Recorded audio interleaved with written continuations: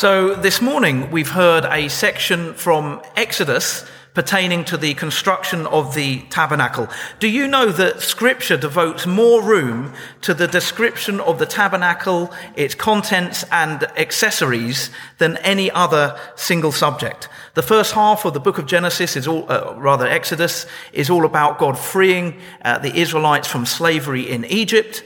And the second half from chapter 19 onwards is predominantly about the tabernacle. And loosely speaking, the structure goes something like this. Tabernacle designed, tabernacle delayed, tabernacle completed. And so we just look very briefly at each one of those to start with. So firstly, tabernacle designed. When Moses went up on Mount Sinai, God gave him the law, which included the 10 Commandments. But he also gave him very detailed instructions for the construction of the tabernacle and its contents. The law was to teach the people how to reflect God's character out into the world to the surrounding nations, and the tabernacle was to be the means by which God's presence dwelt with his people. Secondly then, the second phase is tabernacle delayed, and this is what we looked at last week. When Moses came down from the mountain, he found that the people had given themselves over to idolatry. They'd made a golden calf and they were worshipping it. This complicated things, as sin always does. And last week we saw how God graciously brought his people back on track. And as part of that, they had the tent of meeting, which was kind of like a temporary tabernacle, the place where Moses and the people went to meet with God. So thirdly, the third phase of this, the tabernacle description, is tabernacle completed. This section begins in chapter 35, where we find ourselves today, and it details the construction itself. And what we've heard this morning explains to us how the Israelites went about accomplishing this task that God had given them to do. And it answers a crucial question. And the question is this: what does the Lord's work require? What does the Lord's work require? That's what we're going to try and understand this morning.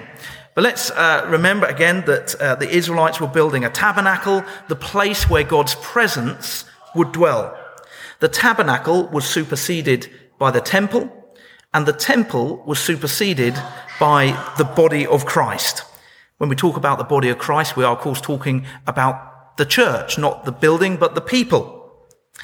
God is present in the world today primarily through his church, through Christians, within whom God's Holy Spirit dwells. The Holy Spirit dwells in all those who have surrendered their lives to Jesus. So the Israelites were constructing a tabernacle, a place where God's presence would dwell, a forerunner to the temple. And we're building a church, the place where God's presence dwells through the person of the Holy Spirit. 1 Peter 2:5 says, "You also, like living stones, are being built into a temple of the Holy Spirit." So it's all to do with God's presence dwelling among his people through the tabernacle, through the church. It's not hard to see the connection between God's work being accomplished through the Israelites in the book of Exodus and God's work being accomplished in the world in the 21st century through the church. So back to the question, what does the Lord's work require? Well, the passage identifies 4 things that we're going to consider. The Lord's work requires liberal givers, willing workers, diverse gifts, and the Holy Spirit. And actually, this is one of the rare points in Israel's history where we can look to this nation as a genuinely good example of how to carry out the Lord's work. Well, one of the things you'll notice when you read Exodus is the amount of detail when it comes to the description of the tabernacle. And a lot of people get to this bit and they think, oh, why so much detail? It's repetitive, it's boring, we've got to wade through this. But without the detail, we wouldn't see the extent of Israel's obedience. It's not just that they were obedient, they were incredibly precisely obedient. They carried out God's instructions to the letter. Well, among other things, the detail enables us to see the extent of their commitment. If your friend told you that their 15-year-old son helped around the home, you'd say, oh, that's nice. He's helpful. But without the details, you don't get a sense of how helpful he actually is. Supposing your friend says, my son cooked 3 times a week, he mows the lawn, he keeps the garden tidy, he empties the dishwasher, he vacuums the house every day. Whenever I come home from work, the house is immaculate. He makes us breakfast in bed every Saturday. Imagine your friend said that. Apart from wondering how you got it so wrong with your own children, you'd say, wow, that is incredibly helpful. We can dream. But it's the detail that would show the extent of the boy's helpfulness.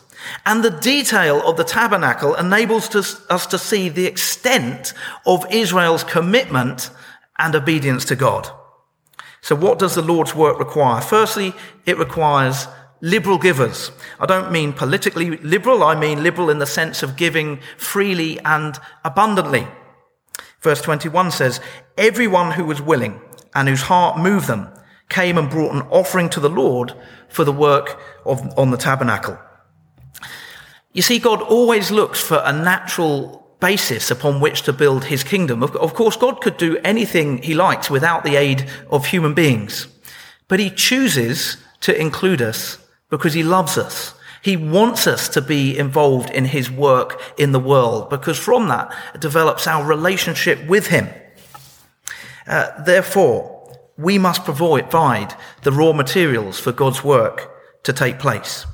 If the Israelites hadn't been willing to give, the tabernacle wouldn't have got off the ground, literally.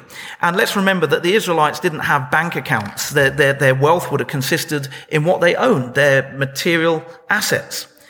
But interestingly, it doesn't say everyone brought an offering to the Lord. It says everyone who was willing and whose heart moved them came and brought an offering to the Lord.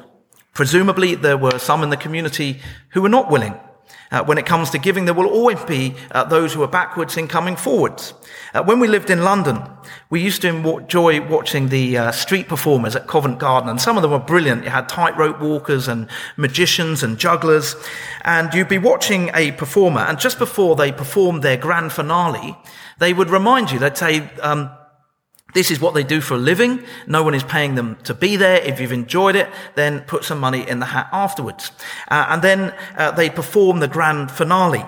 And amidst the commotion of rapturous applause, you'd always see a number of people who would just slink off. They'd just kind of sneak away. Even though they'd watched half an hour thrilling, entertaining performance that had no sense of collective responsibility for paying the performers' wages. Now, I'm not comparing the building of the tabernacle to a street performance. And our giving to the church is nothing like paying a street performer, as if we come to church, watch a show, pay a few dollars and go home. No, that's not it. I'm merely trying to point out the importance of collective financial responsibility. If the crowd doesn't chip in, the street performer goes unpaid, he stops performing. If the Israelites don't give, the tabernacle doesn't get built. It just remains in the planning phases. And if we don't give, this church will not be sustainable in the long term. That's the reality. We are what's often referred to as a church plant. We are a church that's been planted in Springfield. We're a new church. Do you know that 4 out of 5 church plants in Australia across all the denominations fail? Normally because of lack of financial resources. They're not financially sustainable. 4 out of 5 church plants fail.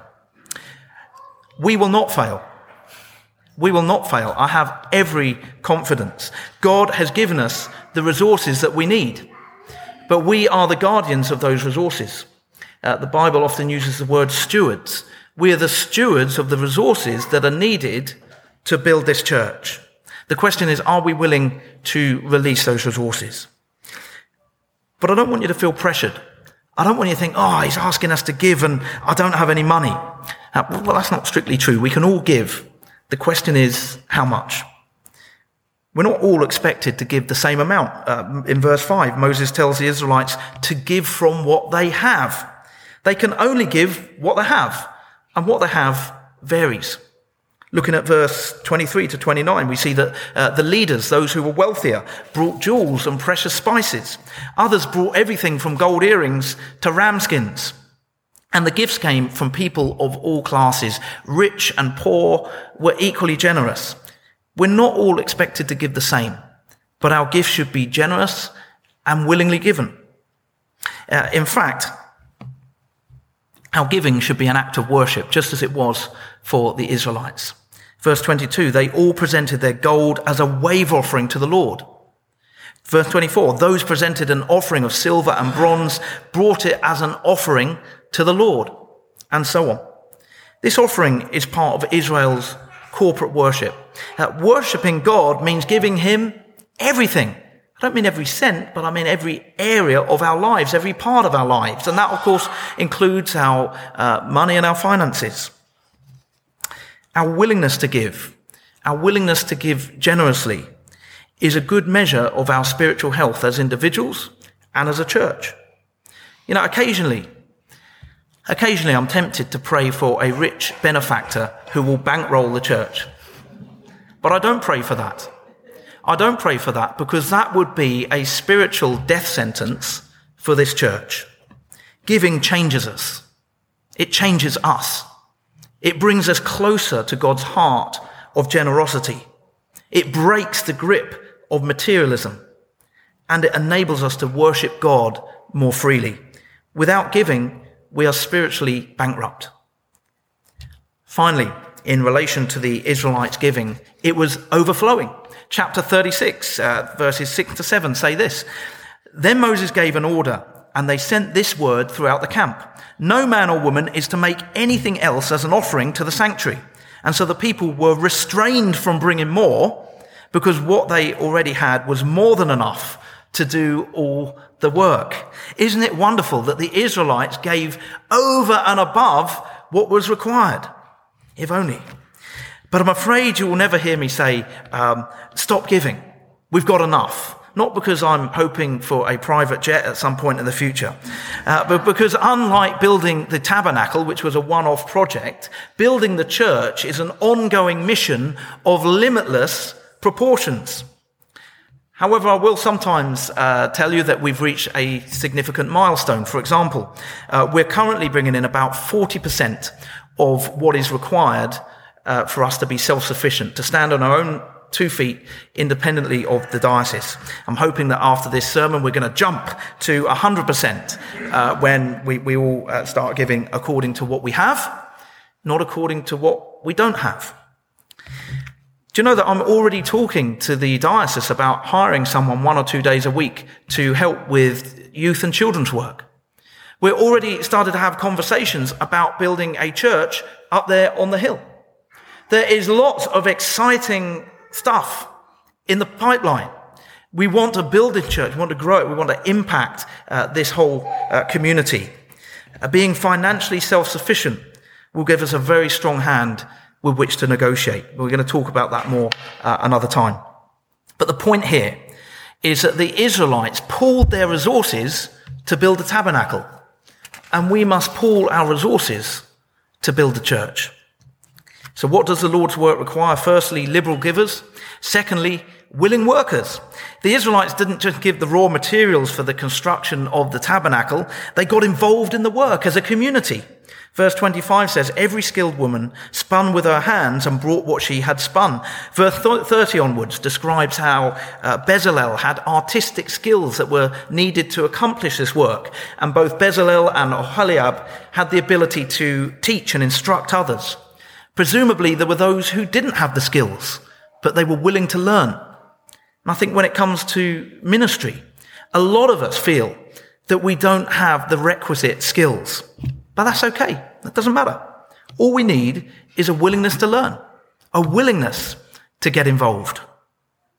Now, having brought up the subject of willing workers, I doubt that many of you are now reflecting on all your hours of spare time and how to fill them in service for the church.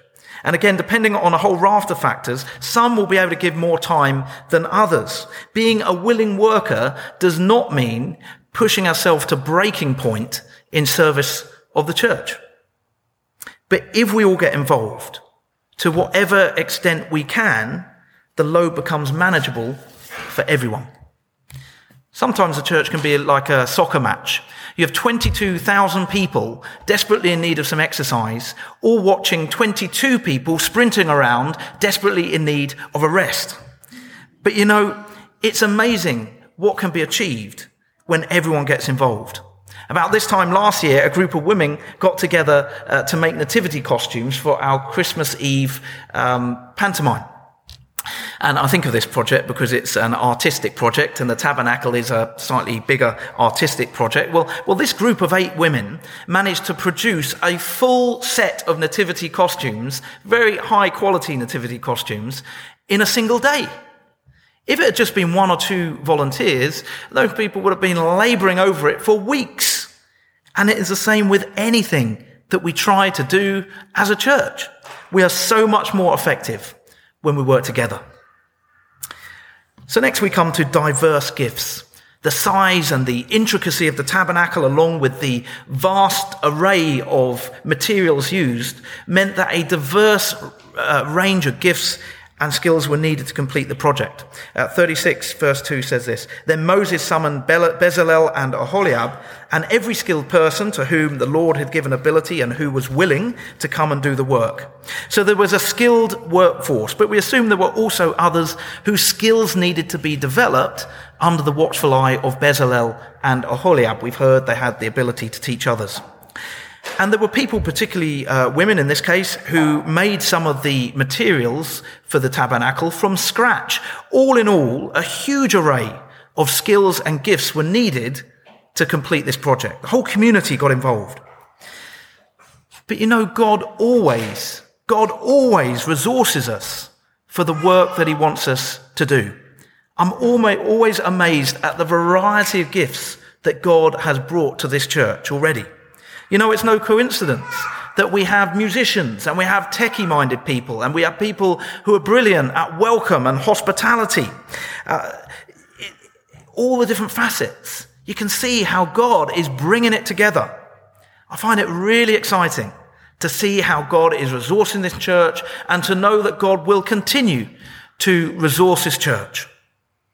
Our diversity is a huge strength. Bring people from different backgrounds, cultures, and walks of life, and the creative potential is phenomenal. There are very few, in fact, there are no other organizations in the world that bring together such a vast array, such a diverse group of people as a church. In the Second World War, people were conscripted from all kinds of professional backgrounds, nations, and walks of life. And when groups of these people ended up as prisoners of war, they became incredibly resourceful and inventive. And part of their escape plans within the POW camps, they manufactured maps and compasses, they forged documents, they forged passports, they made civilian clothes, they made German uniforms, they even made a full-scale working glider built in the loft of one of the prisoners of war camps. Incredibly resourceful. Often those men would work together to secure the freedom of just a few. Jesus offers us freedom from sin and death. If we know and love Jesus, then we are free. But there are plenty of people out there who are not, who don't know Jesus, who are still walking around in the darkness. Surely we should use our collective gifts to take the good news of Jesus Christ out there into the world. That is ultimately what we're being resourced for, to be God's presence in the world and to take people the good news of Jesus Christ. Finally, God's work requires the Holy Spirit. Chapter 35, 30 to 31. The Lord has chosen Bezalel and he has filled him with the Spirit of God. If the Holy Spirit isn't involved, then it's not God's work. And this actually brings us full circle to the place where we started. Let's remember that the tabernacle is about God's presence dwelling with his people. This is all about God's presence in the world. For much of the Old Testament, God's presence is, in a sense, limited to a particular place. And the Holy Spirit comes on particular people at particular times for particular purposes. People like Bezalel. Today, God is present in the world in and through his church, the Holy Spirit dwelling within all believers who are to reflect God's character out into the world. That is the work of the church, for which God resources us and empowers us by his Holy Spirit. It is incumbent upon us to be liberal givers and willing workers, using our diverse gifts in the power of the Holy Spirit to the glory of God, that God might be known in our community and in our world. God's presence here in Springfield. Let's pray.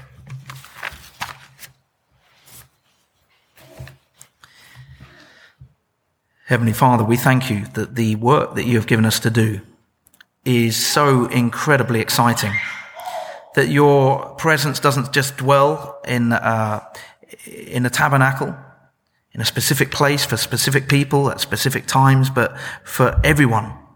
Your Spirit living within us, and we welcome your Spirit into this church and into our lives, and we pray for more of your Holy Spirit. We pray, Father, that we will reflect your character out into the world around us. We pray, Father, that we will represent you in this community in an entirely positive way, in a way that makes an impact, and we see lives changed and transformed. We pray, Father, that we will willingly give of ourselves and our resources to the work that you are calling us to do in this place at this time. Father, we thank you for all that you have given us.